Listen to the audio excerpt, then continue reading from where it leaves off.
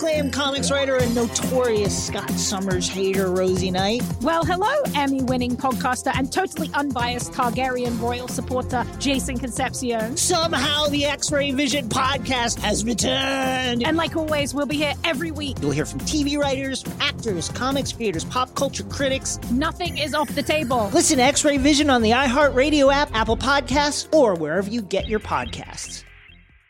Imagine you're a fly on the wall at a dinner between the Mafia, the CIA, and the KGB. That's where my new podcast begins. This is Neil Strauss, host of To Live and Die in LA, and I wanted to quickly tell you about an intense new series about a dangerous spy taught to seduce men for their secrets and sometimes their lives. From Tenderfoot TV, this is To Die For. To Die For is available now. Listen for free on the iHeartRadio app, Apple Podcasts, or wherever you get your podcasts.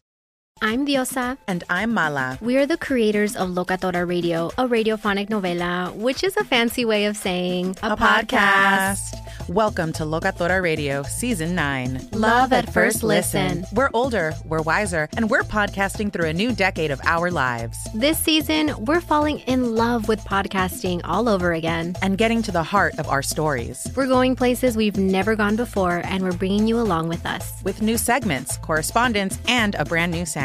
Season 9 is kicking off with an intimate interview with Grammy Award-winning singer-songwriter Natalia Lafourcade. What's giving you hope right now? Well, when I see what music does to people, it gives me a lot of hope. If you liked Locatora before, you're going to love Season 9. Subscribe to our show and you'll see why Locatora is your prima's favorite podcast. Listen to Locatora Radio as part of the My Cultura Podcast Network, available on the iHeartRadio app, Apple Podcasts, or wherever you get your podcasts. Danielle Moody here, host of the Woke AF Daily podcast. We've been with iHeart for a year, and what a year it has been. As we head deeper into 2024 and yet another life-changing election cycle, Woke AF Daily is here to keep you sane and woke. Make Woke AF Daily your podcast destination for 2024 election news and analysis. Listen to Woke AF Daily Season 5 on the iHeartRadio app, Apple Podcasts, or wherever you get your podcasts. This Day in History class is a production of iHeartRadio. Hello, and welcome to This Day in History class, a show that pays tribute to people of the past by telling their stories today.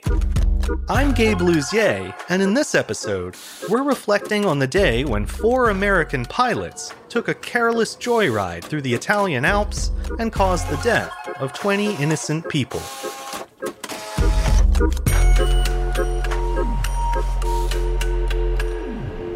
The day was February 3rd, 1998. 20 civilians were killed when a U.S. military jet severed the cable of a ski lift while flying recklessly low in the Italian Alps. The accident occurred at the Alpe Cermise ski resort, close to the town of Cavallese in the Dolomite Mountains.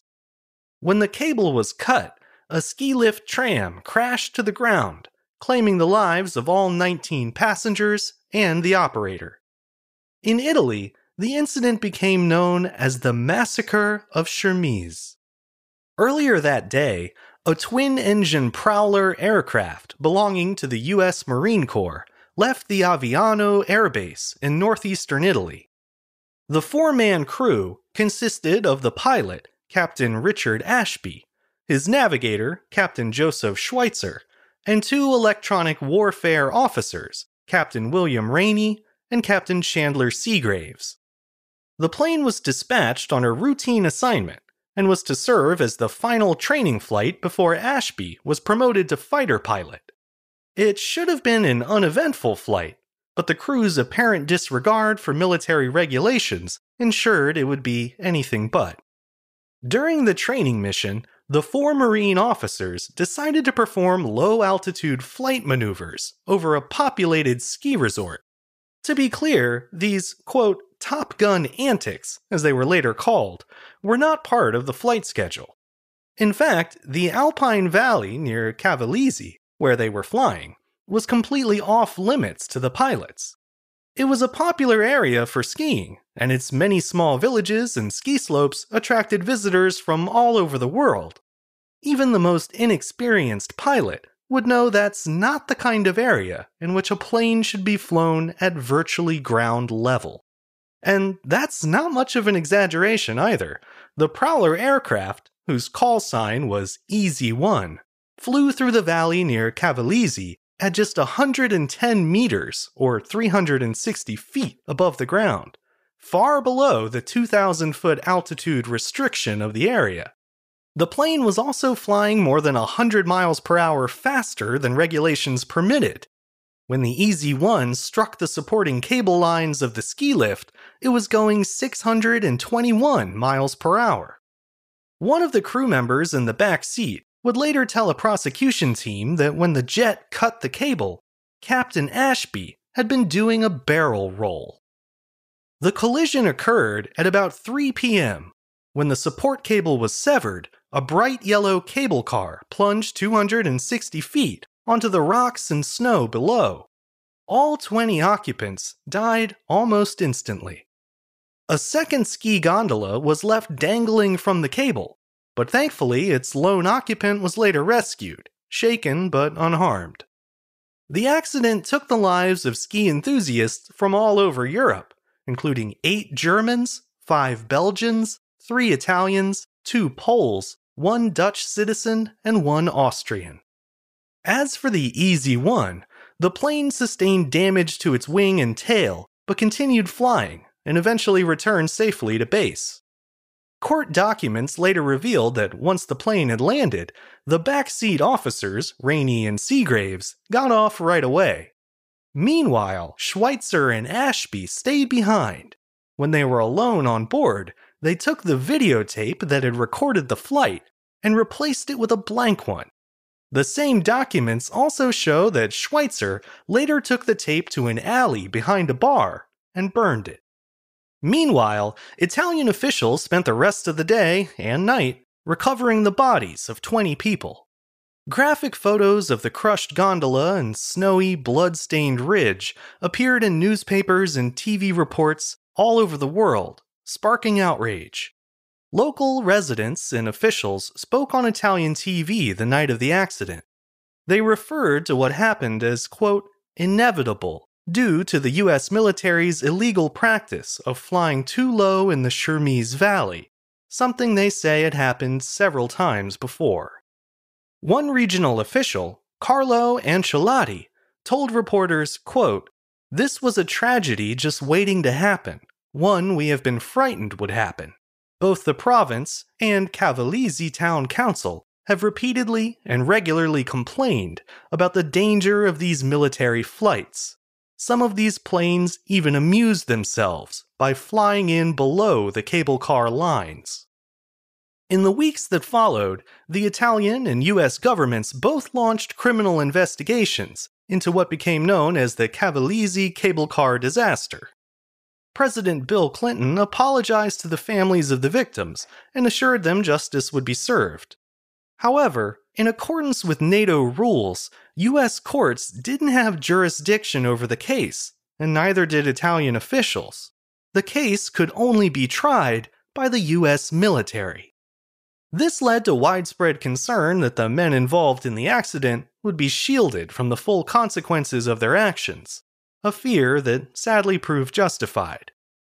At first, all 4 officers were charged with crimes, with Ashby, who had manned the controls, facing a total of more than 2 centuries in a military prison.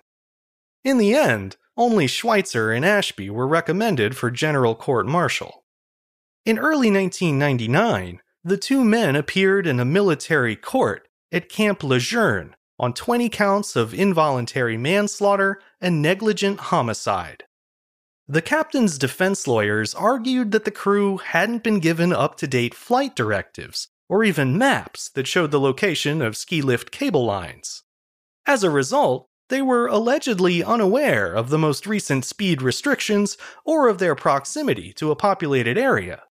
As for their flaunting of that 2,000-foot altitude restriction, well, that wasn't their fault either, because the plane's altimeter had malfunctioned. After a 2-month trial, the plane's pilot and navigator were both acquitted of criminal charges. Although they had admitted to flying too low and too fast, the jury felt that the evidence presented showed that blame for the accident was shared among many others in the Marine Corps chain of command. Because of that, they decided not to hold the flight crew criminally responsible.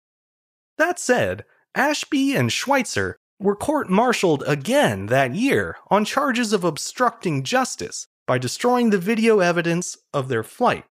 Both were found guilty and dismissed from the Marine Corps, and Ashby was sentenced to 6 months in military prison. 4 months into his term, he was released on good behavior. In terms of victim compensation, Italy paid $1.9 million for each of the 20 lives lost. As for the U.S., President Clinton had promised monetary compensation to victims of the disaster. South Carolina Senator Strom Thurmond tried to follow through on that by introducing a bill that would have established a $40 million fund for the victims' families. Congress ultimately rejected the proposal. However, NATO treaty rules later compelled the U.S. government to send Italy over $28 million in victim compensation. By most reckonings, the families of the dead did not receive the justice they deserved. Instead, the offending nation gave them a compulsory cash payment, along with some televised sympathy and a trial that amounted to little more than a slap on the wrist. More than 2 decades have passed since the massacre of Shermiz. It's remembered today as an act of tragic recklessness, a lingering grief for those affected, and a lasting disgrace to those responsible. I'm Gabe Luzier, and hopefully, you now know a little more about history today than you did yesterday. If you'd like to keep up with the show, you can follow us on Twitter, Facebook, and Instagram at TDIHC Show. You can also leave us a review on Apple Podcasts, and you can write to us at thisday@iheartmedia.com. Thanks to Chandler Mays for producing the show, and thank you for listening. I'll see you back here again tomorrow for another day in history class.